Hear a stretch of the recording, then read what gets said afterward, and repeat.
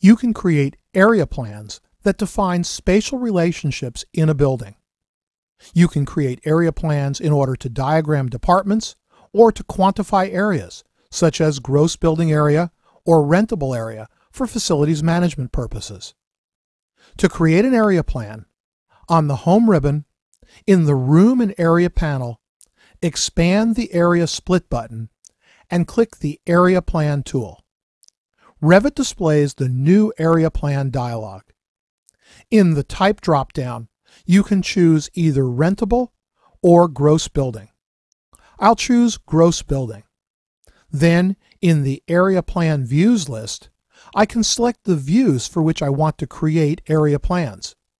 To create multiple views, you can use the Control or Shift key to select multiple levels. I'll select Level 1.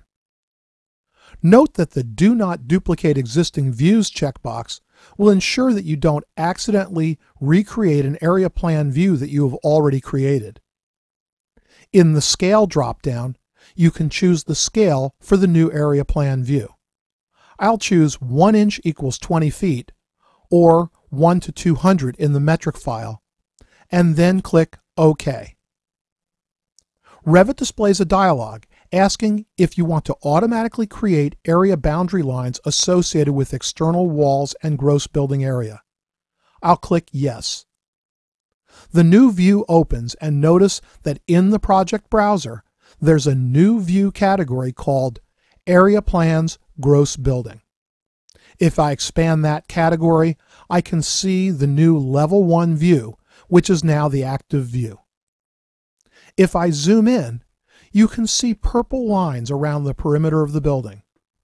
Notice that these lines are on the outside face of the building wall, and any projected portions of the wall that extend beyond that face are ignored.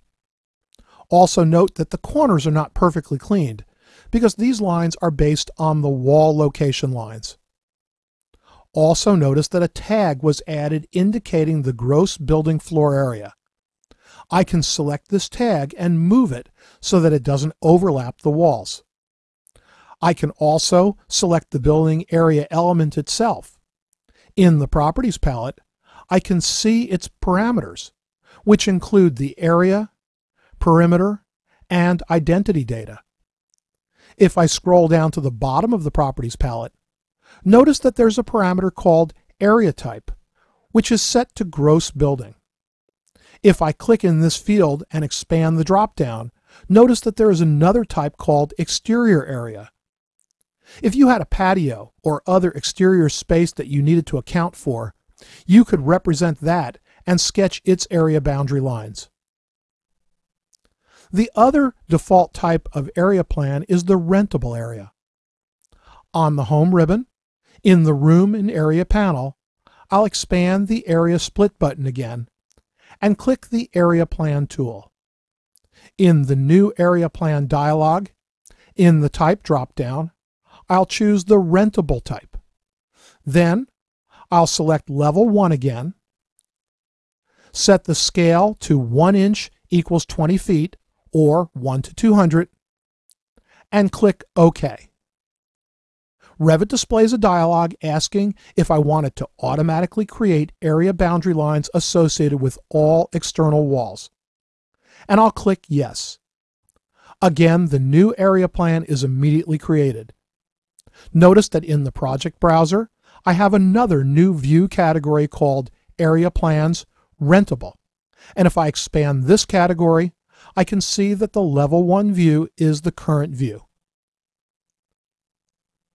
If I zoom into the northeast corner of the building, you can see that the purple model lines are now located on the inside face of the exterior wall and also on the inside face of the glazing going around the perimeter of the curtain wall.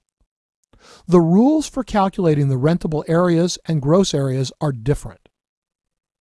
Notice the conditions at the window on the east wall of the stairwell. I'll select that window and change its type to something small, such as 36 inch by 24 inch, or 0915 by 610 in the metric file. Notice that the purple boundary line moves to the interior face of the wall, ignoring that window opening. A standard rule for measuring rentable space says that if a window is less than 50% of the height of the wall inside that space, the boundary line will ignore the window for the rentable area calculations.